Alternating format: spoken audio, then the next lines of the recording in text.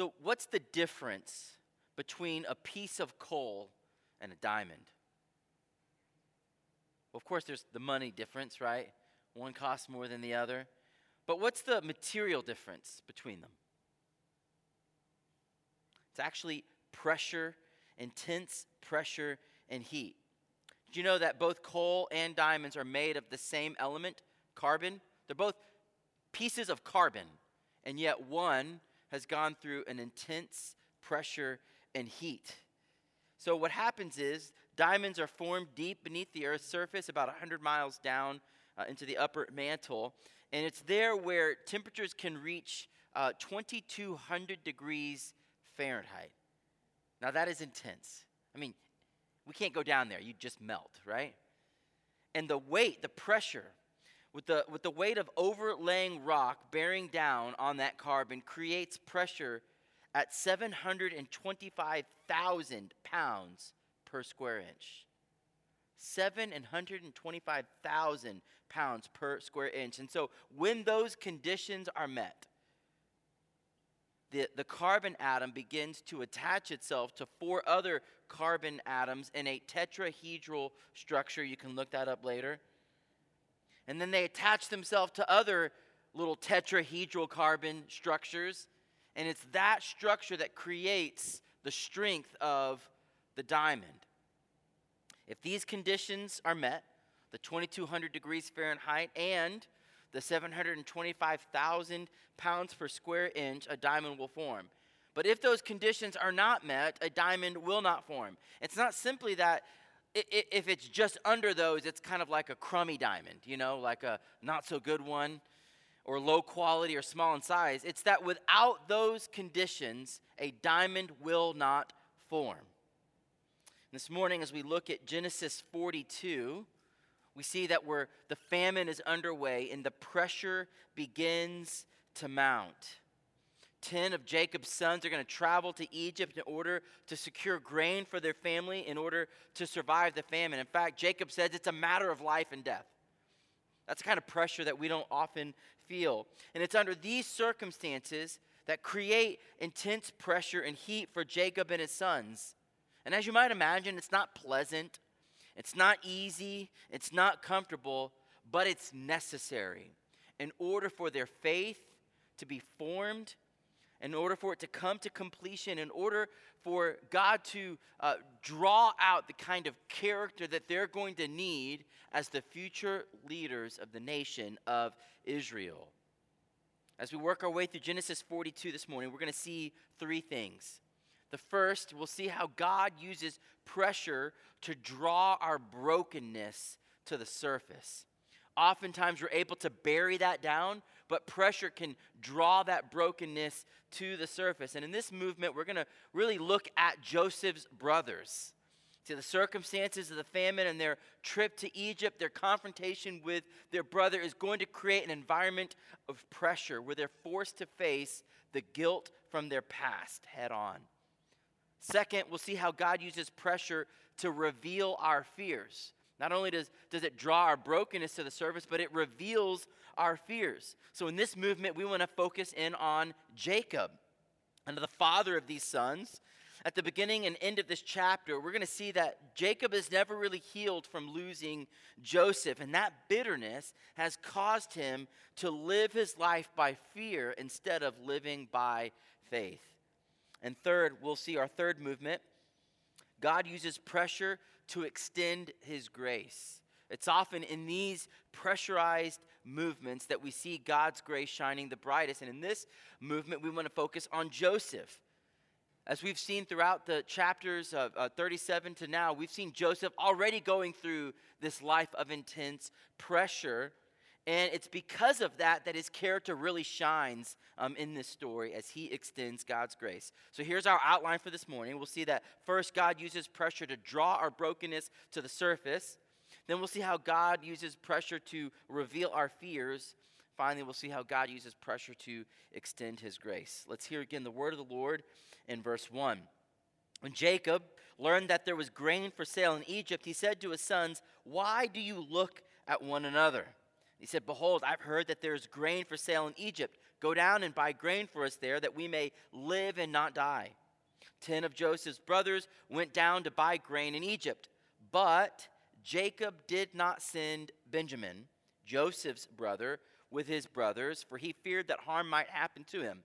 Thus the sons of Israel came to buy among the others who came, for the famine was in the land of Canaan. So in these first few verses, we get the setting. We find out that the famine has now reached into this promised family in the promised land. And news of grain for sale in Egypt prompts Jacob to send his sons to buy grain that they may live and not die. Jacob says, "Why are you guys looking at each other? Why are you sitting down? It's a matter of life and death. You need to go do something." And I'm not sure any of us really have a category of experience to understand what's going on right now. There is no food anywhere. It's not that there's not the food that they like. It's that there's no food anywhere. So the shelves are empty at Costco and BJ's. There's nothing at Market Basket, nothing at Shaw's and Star Market, nothing at Trader Joe's and Whole Foods. There's no food anywhere. I don't know that any of us have ever experienced anything quite like that. And the only place they can go for food is in Egypt. And Egypt's not around the corner either. Egypt is 200 miles one way. There's no cars, there's no trains. It's a 2-week journey on foot. It's not safe. I mean, just imagine, right? If it's famine and you're coming back with grain, think about how vulnerable that would make you to be robbed, to be beat up, because it's a literal matter of life and death. And so Jacob sends 10 of his sons down to Egypt to buy grain. And if you've been tracking and you're doing the math, you're going, well, hold on now. Jacob had 12 sons. Joseph, we know, is in Egypt. He sends 10, but doesn't he have 11 sons left? Notice who he doesn't send. He does not send Benjamin, Joseph's brother, for he feared that harm might come to him. Now, if you remember, Benjamin and Joseph are brothers of their beloved sons of Jacob's favorite wife, Rachel. Remember when Jacob sees Rachel, it's as if his whole world stops and everything is just focused on her. And then he has other wives, and these other 10 sons become kind of second-class sons. Remember when Jacob is going to confront Esau and he's not sure what Esau is going to do? Like, has he forgotten about the whole stealing the birthright thing? And he wonders if Esau is going to start picking off people in his family. You remember who he sends to the front lines? He sends his other wives and their sons, and he keeps Rachel and Joseph and Benjamin back, right? He keeps them back just so that if things get out of hand, the second-class citizens get the brunt of the violence.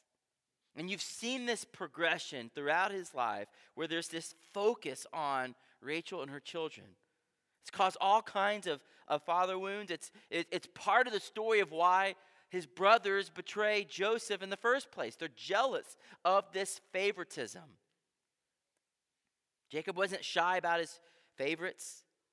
And in the 20 years since Joseph's apparent death, Jacob has grown distrustful of the 10 and more protective of his only beloved son.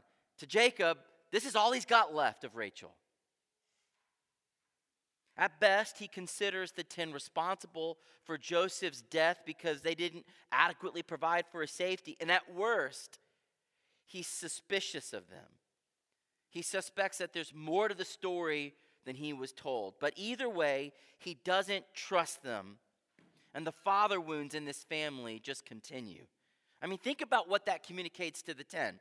Hey guys, you're going to go on this perilous journey. Some of you may die, but it's a matter of life and death. And so you've got to go. You guys are expendable, but Benjamin is not. So Benny's going to stay home, and you guys go, come what may. So the plot's in motion. You can just feel the tension and the pressure as the 10 set out to Egypt to buy grain. Verse 6. Now Joseph was governor over the land. Remember last week, Joseph is like vice pharaoh. He's risen to second in command.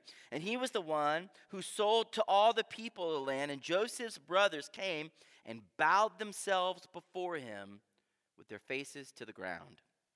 And Joseph saw his brothers, and he recognized them, but he treated them like strangers, and he spoke roughly to them. "Where do you come from?" he said. And they said, "From the land of Canaan to buy food." And Joseph recognized his brothers, but they did not recognize him. If you remember from last week, under Joseph's leadership, as the years of plenty came, Joseph built storehouses all over the different cities in the land of Egypt so that they could store all the grain. And he came up with this organized system for the selling and distribution of the grain. And clearly, you've got all these different cities and storehouses. Joseph can't be in all of them all at once. He can't man every stall. And so he's kind of set up this system for buying and selling of grain. And wouldn't you know that Joseph's brothers show up in the exact city where Joseph happens to be amidst all of the other people? You've got to imagine the scene. There's thousands upon thousands of people coming to buy grain. Everyone from all over is coming. And yet, despite the massive amounts of people that are there, they come to the place where Joseph is, and Joseph happens to see his brothers. And they come up to him. And providentially, they find themselves face to face with their long-lost, sold into slavery brother. Now, we're supposed to see this with the eyes of faith and recognize this isn't mere happenstance. It's not coincidental, it's providential. Literally, everything about this story is being orchestrated by the sovereign hand of God to bring about God's plan. And when the brothers step into the presence of Joseph, what do? They bow down before him with their faces to the ground. If you remember, it's been 20 years since Joseph had those dreams. And now the pieces of the puzzle are starting to take shape as Joseph's dreams become a reality. And we're told that Joseph recognizes his brothers, but they don't recognize him. You see, they would have looked pretty similar, right? There might be a little more gray in their beards, but they would have looked pretty much the same, in the same garb, with the same setup. But Joseph looks very different than they would have seen him. He's gone through manhood. They wouldn't have had a beard. The Egyptians were clean-shaven kind of people. He would have been wearing all this Egyptian regalia instead of his infamous robe when they saw him last. And not to mention, in their mind, if Joseph is alive, which is a big if, he's probably a slave somewhere in someone's household.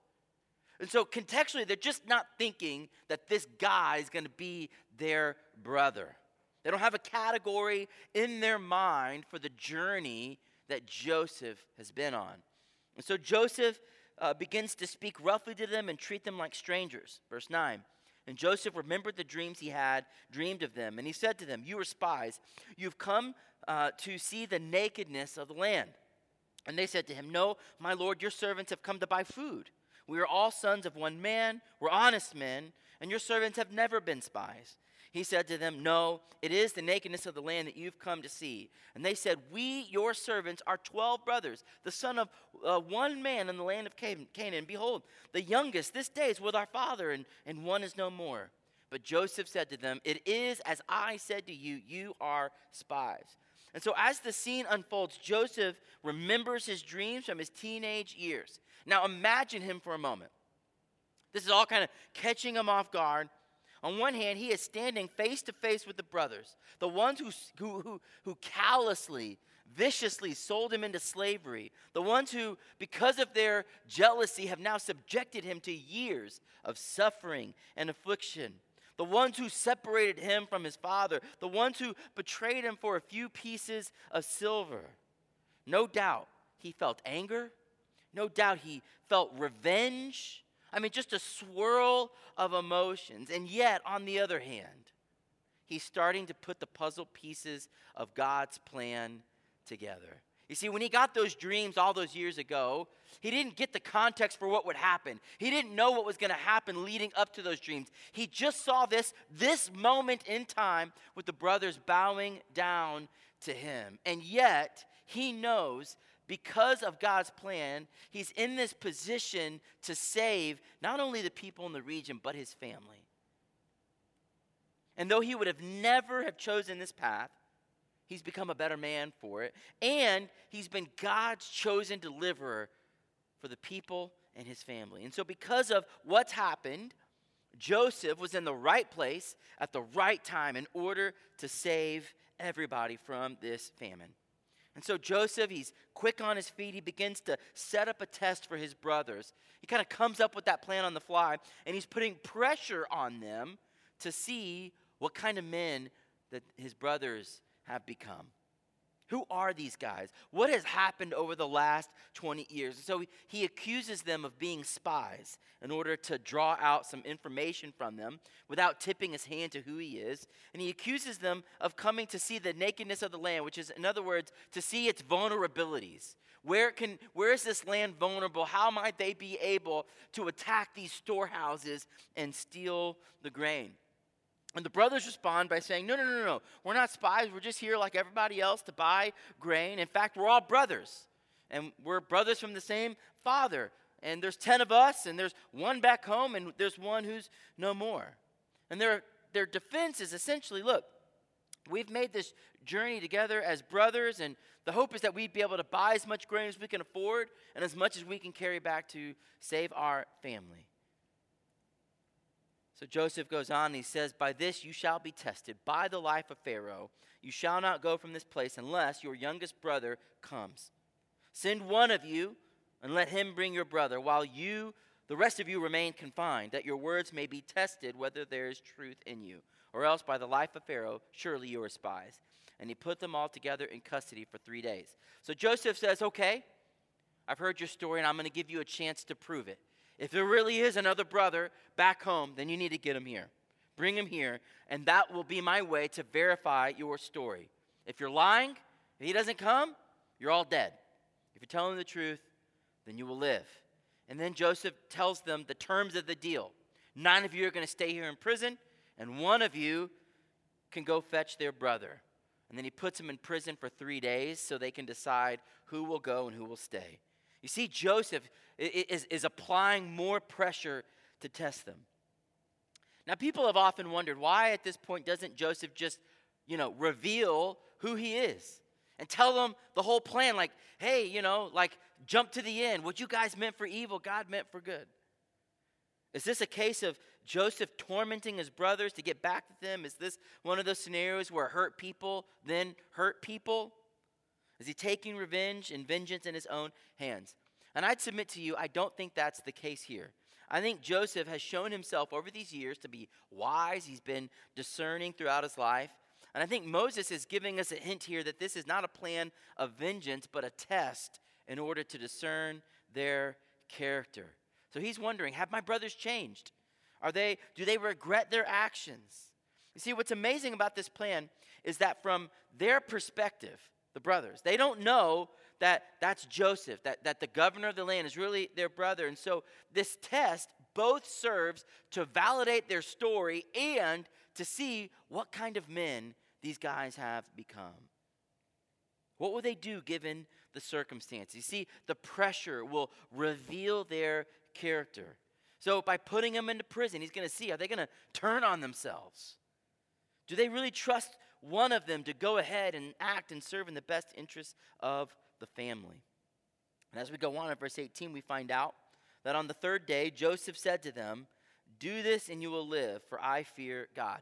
So he lets them sit in the tank for 3 days, and then he comes back to them, and he kind of changes up the terms. He says, look, if you're honest men, let one of your brothers remain confined where you are in custody, and then the rest can go and carry grain for the famine of your households. And bring your youngest brother to me, so your words will be verified, and you shall not die. And they did so. So after 3 days, Joseph changes the terms of the deal. Now he says, instead of 9 of you staying back, only 1 of you has to stay back. The other 9 can bring back grain to save your family. But yet the stipulation remains. You still have to bring back your youngest brother. And the youngest brother will serve to verify their testimony.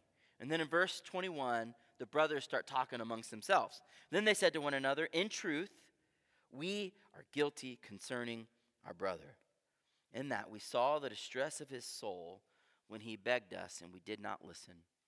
That is why this distress has come upon us. And Reuben answered, Did I not tell you not to sin against the boy? But you did not listen. So now there comes a reckoning for his blood. Now they did not know that Joseph understood them, for there was an interpreter between them. And then he turned away from them and wept. And he returned to them and spoke to them. And he, that's Joseph, took Simeon from them and bound him before their eyes. So here's what happens. The brothers start talking to one another in Hebrew, and because there had been an interpreter there, they don't know that Joseph, they don't think Joseph can understand them. So they're speaking rather candidly. And for the first time, we see an admission of guilt. What do they say? In truth, we are guilty concerning our brother. And some more of the details of what happened all those 20 years ago come out. They say, didn't Joseph cry out in distress? Joseph begged for his life. But in their bitterness, in their jealousy, in their rage, they ignored his cries for mercy and they sold him into slavery. You remember Psalm 105 says that they put that his ankles were shackled. There was a collar put around his neck, and they watched as their brother was sold into slavery. See, they were never able to really shake the past.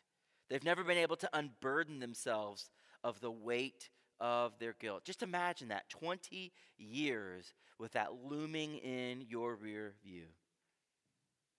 And what's happening now is the pressure of the situation they're facing has brought that brokenness, that guilt to the surface. On some level, they understand this situation to be directly connected to the sins of the past. You see that? Once they hear what's happening, that they've got to bring Benjamin back. And remember, they know that's not a small feat. They know Jacob is not going to release Benjamin. They feel the weight of whoever stays behind is as good as dead as it relates to Jacob, right? He's not letting Benny go. And they feel that. And the pressure is mounting, and it just draws that brokenness to the surface. And they say out loud, we are guilty. Our sins from the past are coming to account today. They know they're going to have to give a reckoning for their sins. All the while, Joseph's hearing this. He's hearing his brothers, and he's taking it in, and it strikes him to the core. The Bible tells us that Joseph begins to weep. So much, in fact, he's got to turn away. He doesn't want them to see him crying, tip his hand, let him know that he understands everything and reveal his identity.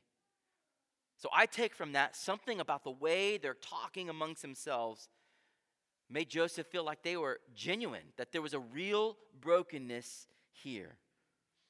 And Joseph, after he gathers himself, after he wipes his tears, he chooses Simeon to stay behind while the others go back home to bring back their youngest brother.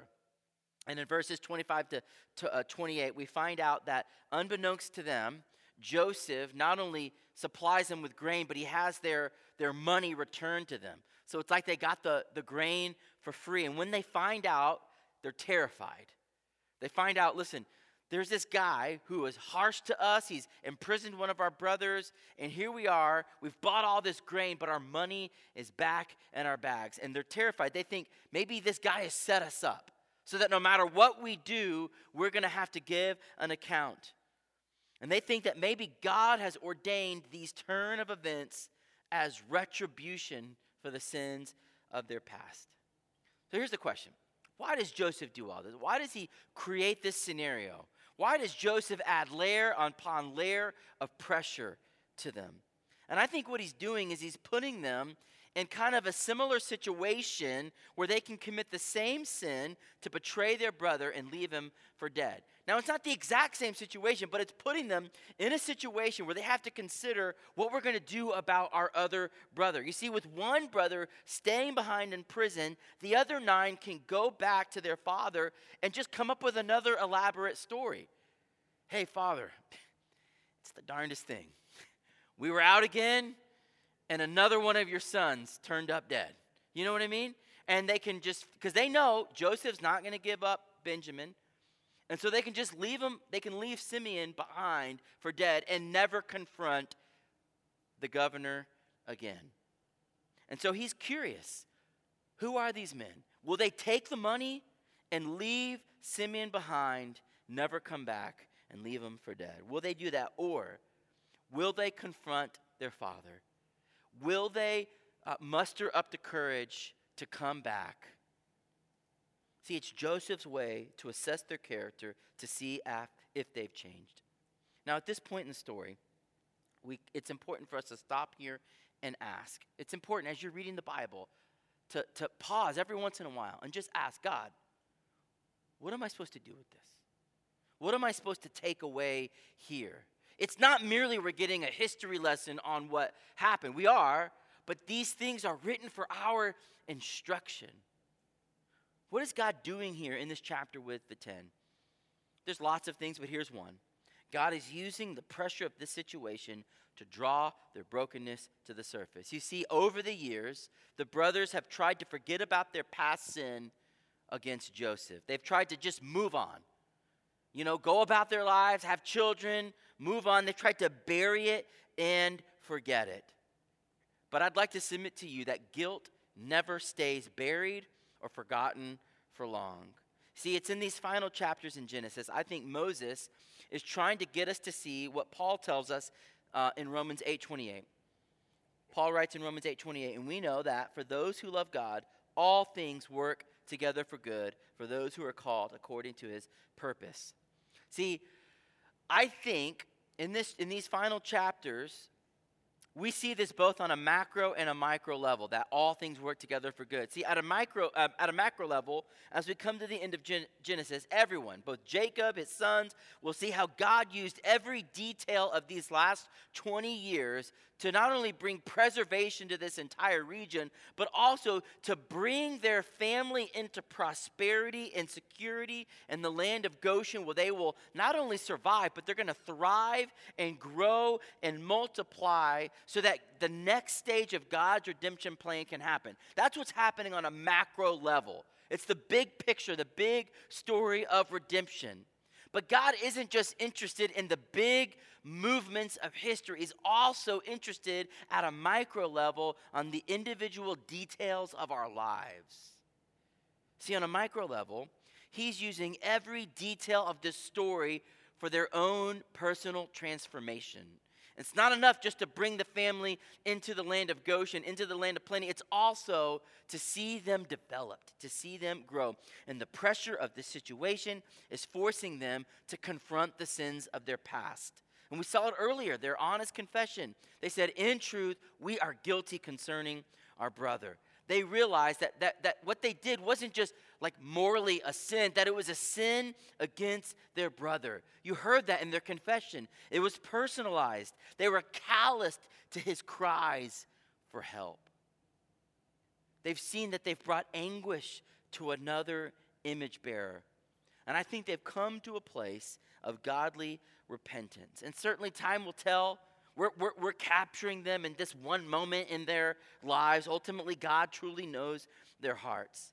That said, the pressing point here is not to get hung up on the validity of their confession, but to see they confess their sins and ask us, do we do the same? The truth of the matter is this. If you never come to a place in your life where you honestly and straightforwardly say, in truth, I am guilty, then you can't be saved. It's just one of those hard truths of the Bible. It's incredibly unpopular to say really, black and white matters like this. This isn't a gray area. In truth, if you never come to the place where you personally own your sin, not in some distant way like we all make mistakes. You notice how we do that in our culture? We'll say things like, hey, no one's perfect. We kind of diminish the guilt of our sin. Yeah, I've done some things that are wrong. But we've got to go beyond just generalizing about our sin, and it's got to become personal, where we say, in truth, I am guilty. I have wronged others. I have sinned against God. It's personally recognizing the truth of Romans 3:23. All have sinned and fall short of the glory of God. Where you come and say, I have sinned and I fall short of the glory of God. The stark reality is this: our sin brings with it a guilt that cannot be buried. It cannot be hidden, and it can't merely just be forgotten. The only way to deal with sin is to confront it head on. It must be brought before a holy and merciful God, where in true confession it can be forgiven. If you try to bury or forget your guilt, eventually you will die under the condemnation and weight of your guilt. See, we don't just die because our number gets called or some tragic thing happens to us. We die because of sin. That's what kills us. Sin brings with it death. That's why we die. But if in true confession we come before a merciful God and we genuinely confess our sin, 1 John 1:9 tells us that this happens. If we confess our sins, He, that's God, is faithful and just to forgive us our sins and to cleanse us from all unrighteousness. See, the Bible is straightforward and clear. If we confess our sins to God, He is faithful to forgive us our sins. Burying it doesn't work. Trying to forget about it doesn't work. Brushing it off doesn't work. You have to confess your sins.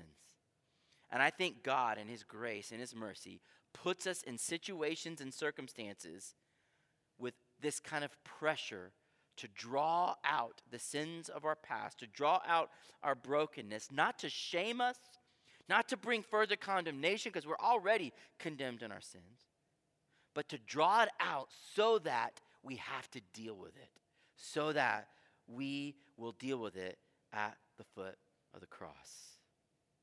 That's our first point.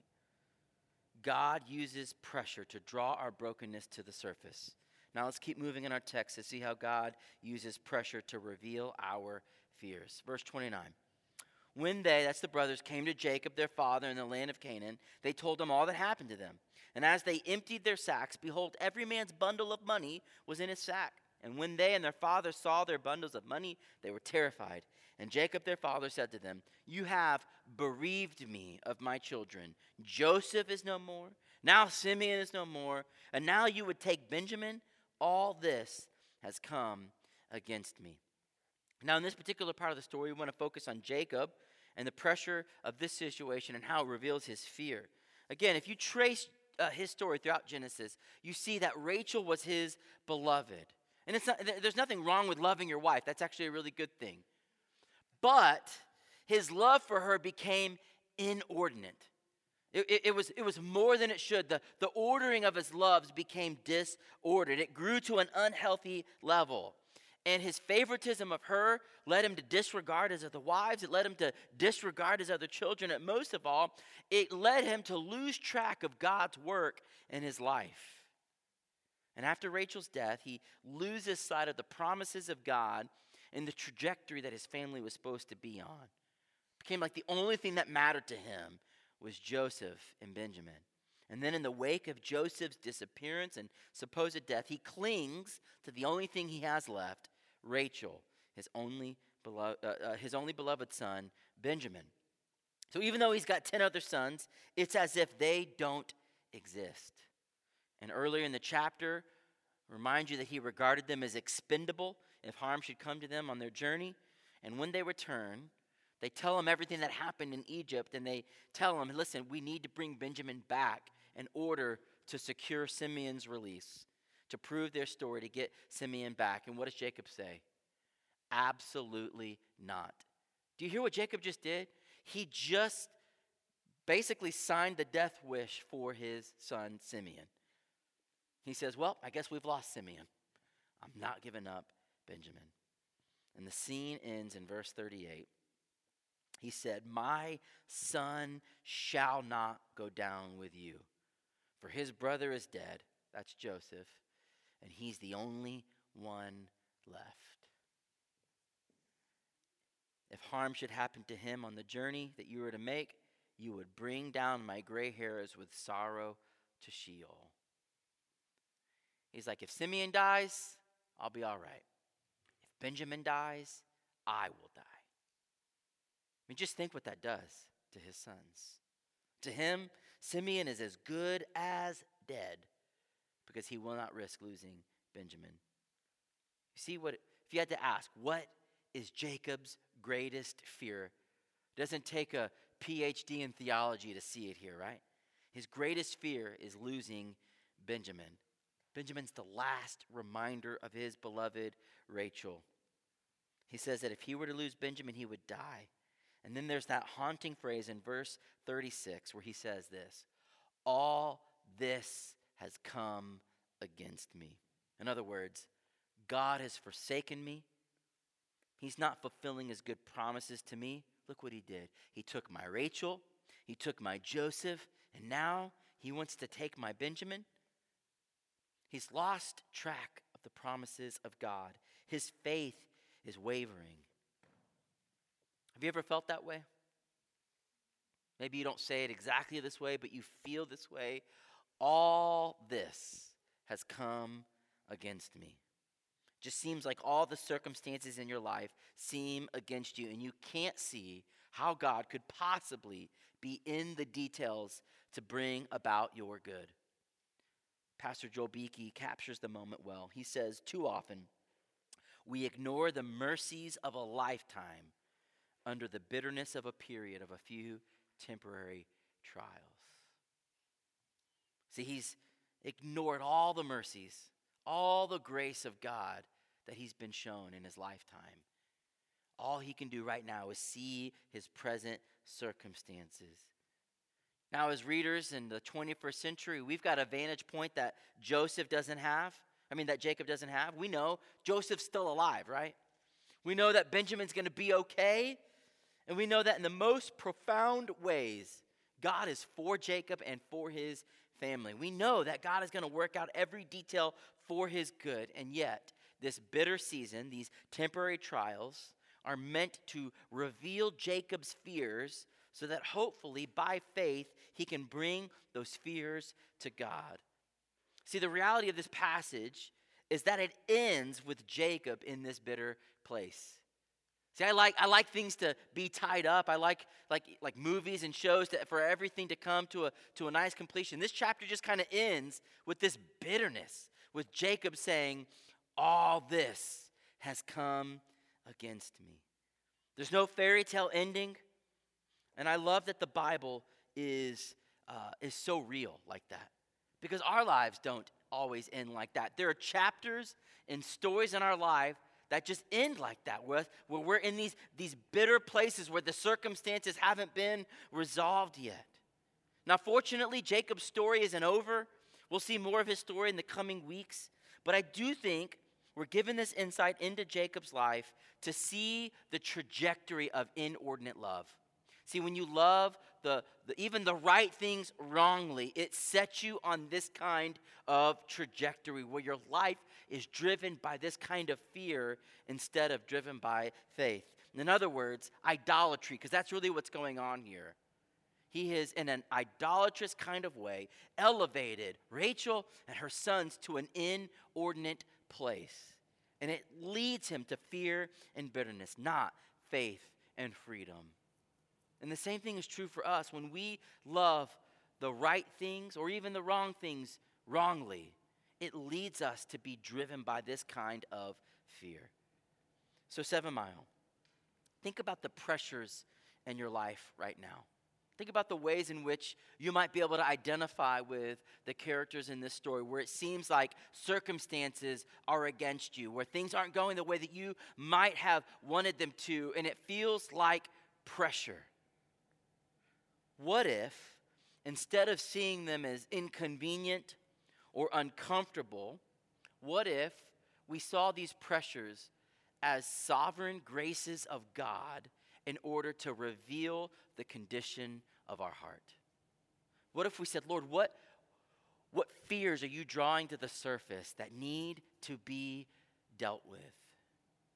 See, when those fears are drawn to the surface, it reveals the order of the loves in our heart. It begins to make plain what often stays hidden. And when it's brought to the surface, we can see it for what it is and begin the process of repentance and healing.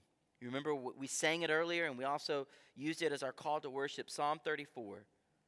The psalmist says, I sought the Lord, and he answered me and delivered me from all my fears. You want your fear? You want to be delivered from your fears? The psalmist says, seek the Lord. And then he says, to those who look on him are radiant. There's a brilliance about you, and their faces shall never be ashamed. Friends, seek the Lord, and he will deliver you from all your fears.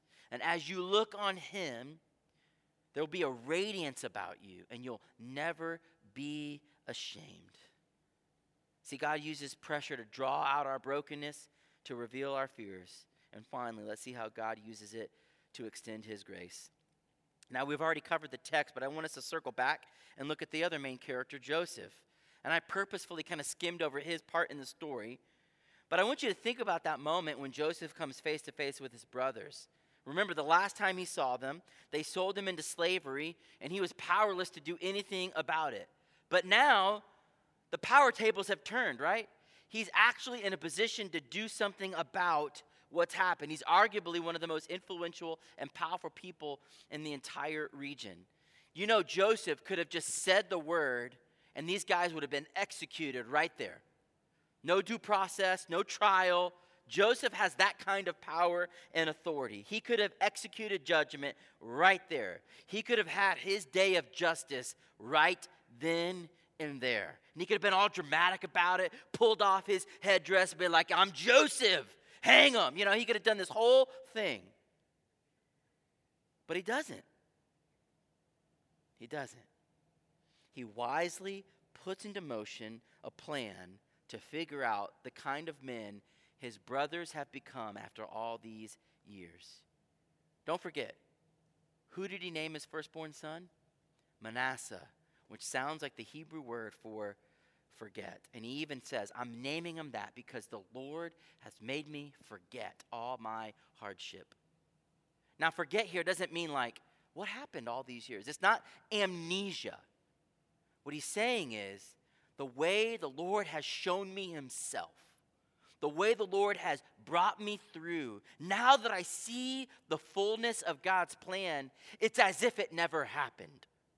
What I've gone through, what I've experienced has so changed me that maybe I wouldn't choose to go through it again, but I'm also glad that I've gone through it, and I wouldn't change it, and I wouldn't have it any other way. And he has forgotten his affliction in the sense that he doesn't hold it against his brothers.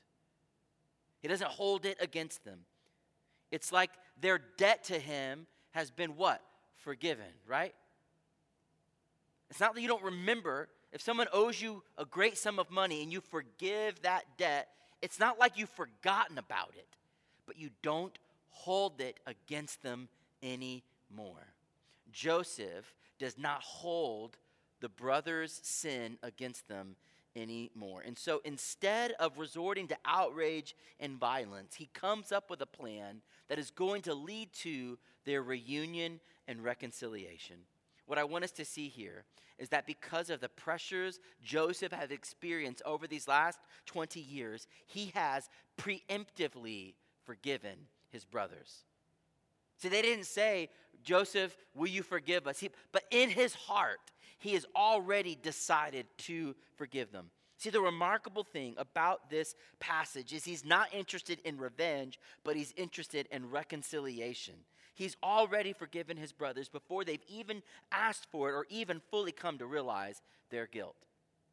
Now, I think we also see something that we need to remember here. He doesn't just come out with it right then. What does he do? He comes up with a plan to ascertain and discern if full restoration and full reconciliation is possible. He wants to see if they've changed and what's going to happen over these and how the plan unfolds. He wants to see if they've changed.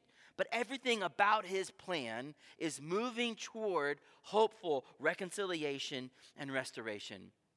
And what I want to tell you is that that's exactly what grace does to a person.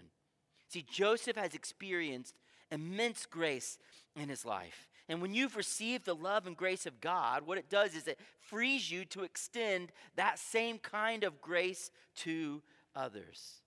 And yet again, like we've seen week after week, Joseph has given us a taste and a picture of the love of Christ. The betrayed innocent one, the one who has every right to judge, the one who will bear in himself the weight of forgiveness, stands ready to forgive and open his storehouses that they might live and not die. See how that points to Christ? Jesus is the truly innocent one. And as the righteous one, he is the one who actually should be standing in judgment over us. But it's he who bears the weight of our forgiveness. He bears in himself the weight of our sin. And it's him who stands ready to forgive and open up his storehouses that we might have the bread of life, that we might live and not die. Friends, we live in a sin-soaked world, and pressure in this world is simply inevitable.